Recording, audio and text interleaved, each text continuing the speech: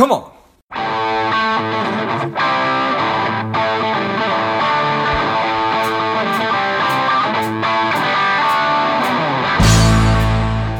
Welcome to Money Savage, a savage approach to personal finance. This is George Grumbacher, and the time is right. Welcome to today's guest, the strong and powerful Brad Sherman. Brad, are you ready to do this? Yeah, let's do it. Excellent. Let's do this. Brad is the president of Sherman Wealth Management, a full-service boutique wealth management firm that provides clients with a wide range of customized financial services designed to help each client reach their long-term goals. I'm excited to have you on. Brad, tell us a little bit about your personal life, some more about your work, and why it is you do what you do. Great, yeah. 38 years old, had my own RIA for about 3 years, or a fee-only RIA in Gaithersburg, Maryland, suburbs of Washington, D.C. 2 kids, wife 2 and 5, and my wife Abby is a physical therapist at a local outpatient rehab here in Rockville, Maryland. Let's see, I have a master's in finance from American University in Washington, D.C., and an undergraduate double major in history and international political economics from University of Wisconsin. Kind of been investing money my entire life. Ever since I was a little kid, I was very entrepreneurial and sold baseball cards and cameras and things at the mall, and saved most of my money, invested it wisely, and kind of got into it because of my parents. We spoke very openly about money growing up, when times are good, when times are bad, when there's a divorce in the family, and my mother was single and a school teacher and exploring her retirement stuff with her 403B and some other things, and then my father is a young lawyer trying to start a business himself, and planning and things like that as related to that. Nice. You know, I've been meaning to have somebody on the show to talk about collectibles and baseball cards, because I certainly collected baseball cards when I was a kid. Do you have any sense if baseball cards have any value anymore? I don't, but I was on a podcast recently, and someone wrote me about all their I was talking about Cal Ripken, and he was a local hero for me growing up, and I had all of his rookie cards and things. Right. But no, if baseball cards taught me anything, it was about supply and demand, and the price of something is only willing is what someone else is willing to pay for it, not what you truly believe it's worth. Would be an interesting concept as it relates to that. But no, I have plenty of cards that I've saved that I'm saving kind of for my son to review with him, and I have no idea if they're worth anything. Right. At this point, it's more sentimental. It's been almost 30 years, I would guess, since I've had some of them. But yeah, crazy. So who knows on the actual monetary value, but certainly enormous sentimental value. Yeah, and it really helped me, to understand. As I said, I did it with my dad. It was all, we put away some money. We kind of did it to test what it would be like to run a small business. So it was very interesting to shape kind of this career and running a business. So it's interesting for sure. Yeah, I think that's awesome. I mean, there's so many different ways that you can help your kids learn positive money habits, doing exactly what you just talked about. It could simply be planning for a vacation and explaining to your kids that, this is how much it'll cost, this is where the money will come from, whatever it might be. So I think that's awesome. Right. Yeah, we're doing that with our son in Google and YouTube, because he watches these kids opening toys, and we're trying to tell him and teach him that if he would go on the YouTube videos, he could get. He's doing that anyway, so it's interesting how that kids today are monetizing the craziest things, and anyway, youth and parenting, as you said. So right, it's interesting that I'm 39 and my folks split up when I was 5, and my mom was a single mom and a school teacher, and my dad was in fact a young attorney as well. So life is a funny thing. You mentioned Yeah. that you and your family were very open talking about money, whether it was good or it's bad, and I think that's such a probably really helped you because so few people are comfortable talking about it.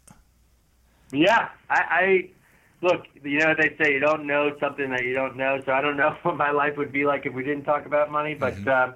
I do feel that it did help in communication with my wife and you know, then girlfriend, you know, talking about student loan debt and going, you know, she went to grad school and mapping that out together and you know, a lot of our clients, when they come to us, they don't talk about money with their spouse or significant other. So preparing that, you know, having that childhood where it was open, I didn't know of any other way, so it has helped in other senses, and especially able to communicate with clients and using, you know, behavioral finance and some other things that we study and read a lot about, and helping clients talk about things that they don't normally communicate about is very important.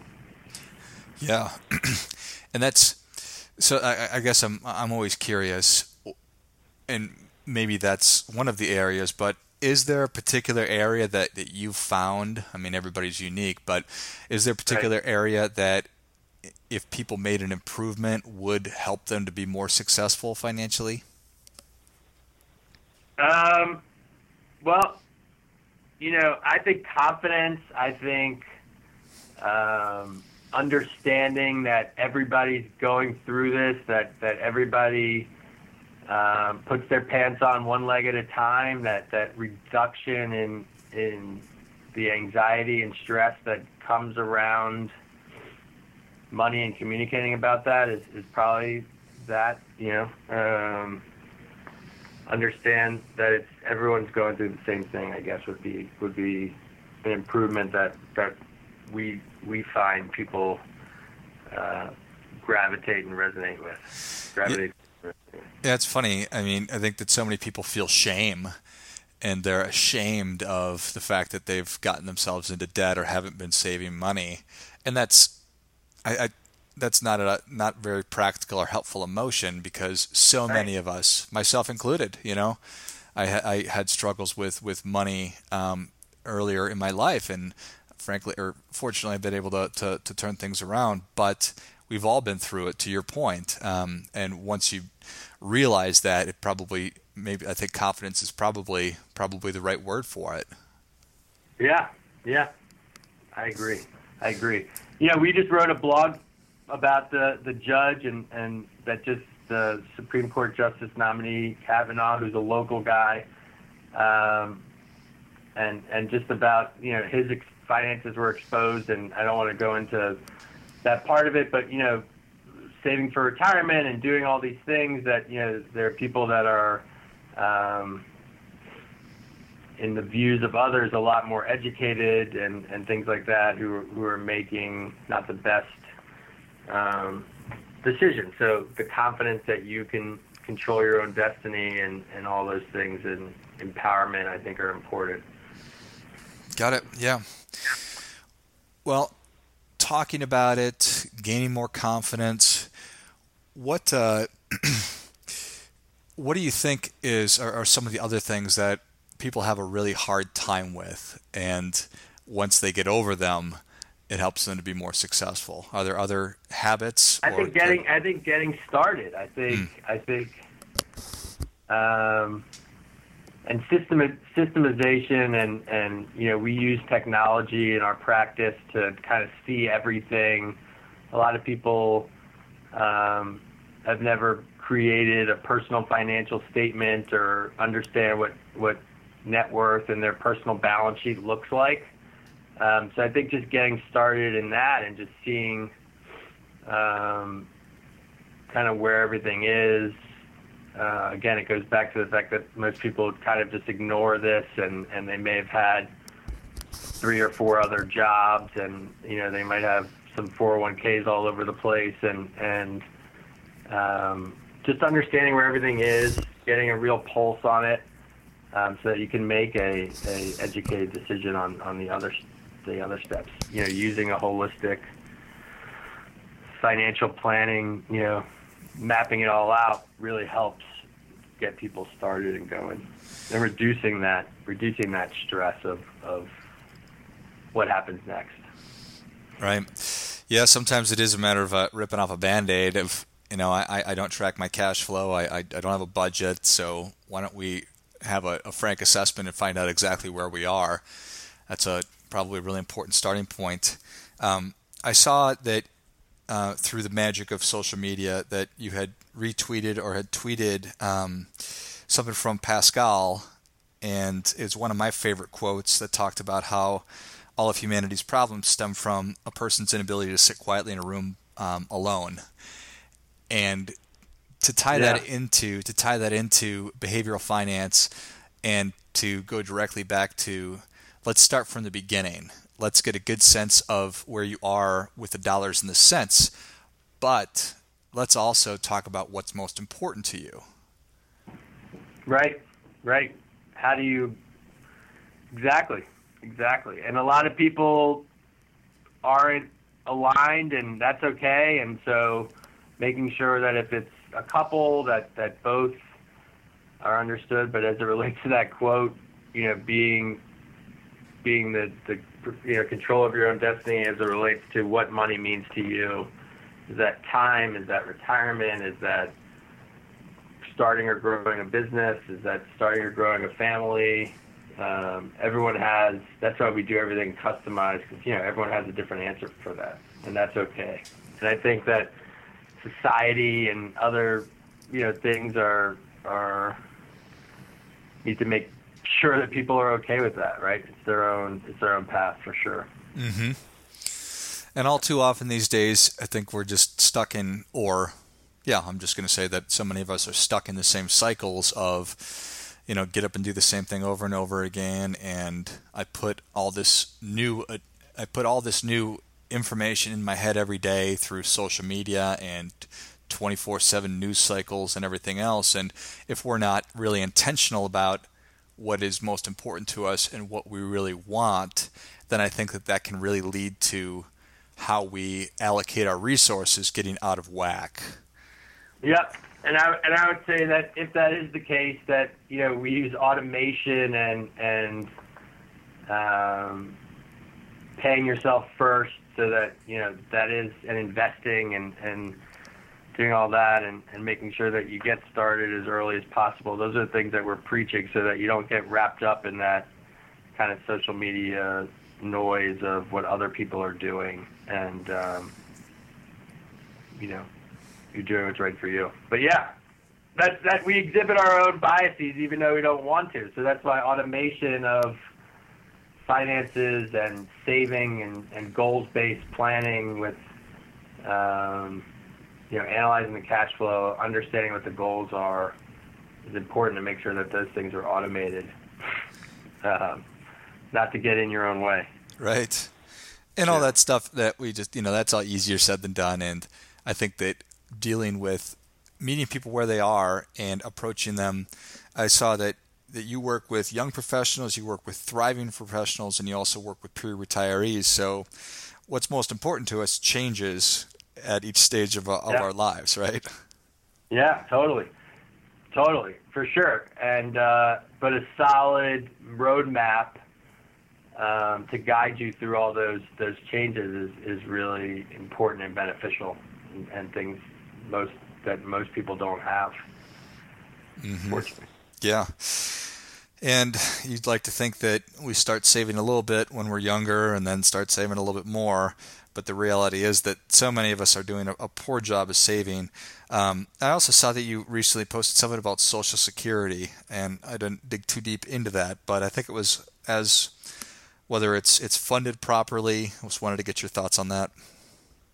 Yeah, it was more along the lines of, when to take it and whether or not you're funding properly. A lot of people don't analyze the future value of the payment. And what we're dealing with some of our retiree clients is just seeing if they could wait. Obviously, to 70 is the best option, from a future cash flow. Well, depending on, I shouldn't say best, it's not the best. It's depending on what you can do cash flow wise. But so just analyzing that on a case by case basis is mostly what the post was about. Some people just file right away and they don't understand what those dollars can mean in the future, how that affects your financial plan. Do you really need those dollars now? Those types of things I think are ignored in a lot of people's case, and as it relates to making sure that it's important for any of the pre-retirees out there to evaluate their unique circumstance. And there's tools online, there's professionals like us to help analyze that. And again, when you have a plan to know what the cash flow is for and what it's doing, and whether it's better off saved, for future value, that's something that we need to analyze and understand. Yeah. Details are always important, but they're more important probably for people who are, in their 60s and really designing retirement income versus somebody who's in their 20s. You can probably fudge a little bit more when you're in your 20s. Correct. Yeah, Social Security is not at the mindset of most of the audience, I can't imagine. But, yeah. But to your point, whether you just decide, I'm just going to take the money right now, I mean, you're looking at large percentage differences between taking it at whatever, 62, 63, or waiting until 70. I mean, it's massive, massive differences, and those are details that people need to pay really, really close attention to. So. Yeah, and I think the power of social media, is, people have so little time to talk about. That's what all the studies do. They avoid it but also time is a big factor. So, to share an article, and if one person, reads that and learns and educates themselves a little bit more on their options, and then that's what it's all about for sure. Is most people can't analyze that, and they need help. So that's the passion of why I do what I do every day. I like it. Well, Brad, Savage Nation is ready for your difference-making tip. What do you have for them? That we all have our biases or blind spots, and we eliminate those by automating our finances and setting up, buckets every month of things that you need, whether that's the emergency fund, hopefully it's saving and investing and paying yourself first, saving for your, if you have a 401k at work, making sure you're getting the match there, and just really automating all that stuff so it just comes out of your paycheck, your checking account, and set it and forget it is one of those old 90s cliches from infomercials that I would say, and work with somebody if you have questions, and that you're not alone, and that there's a whole bunch of us fee-only fiduciary advisors that want to help educate you and help you make and your family make better decisions for now and for the future. Well, that is great stuff. That definitely gets a come on. So, Brad, thank you so much for coming on. Where can Savage Nation learn more about you? We're on Twitter, as you know, at Sherman Wealth, all Instagram at Sherman Wealth, and our website, ShermanWealth.com. Produce a blog, as you mentioned, and share relevant content to our clients and centers of influence. Excellent. Well, Savage Nation, if you enjoyed this as much as I did, show Brad your appreciation and share today's show with a friend who also appreciates good ideas. Follow him on Twitter and Instagram, and find out more information about him at ShermanWealth.com, and also read his blog. Thank you again, Brad. Thank you. And until next time, keep fighting the good fight, because we're all in this together. What's up, Savage Nation? Please support the show by subscribing, leave us a review, and definitely feel free to share us with somebody you think would like it. Come on.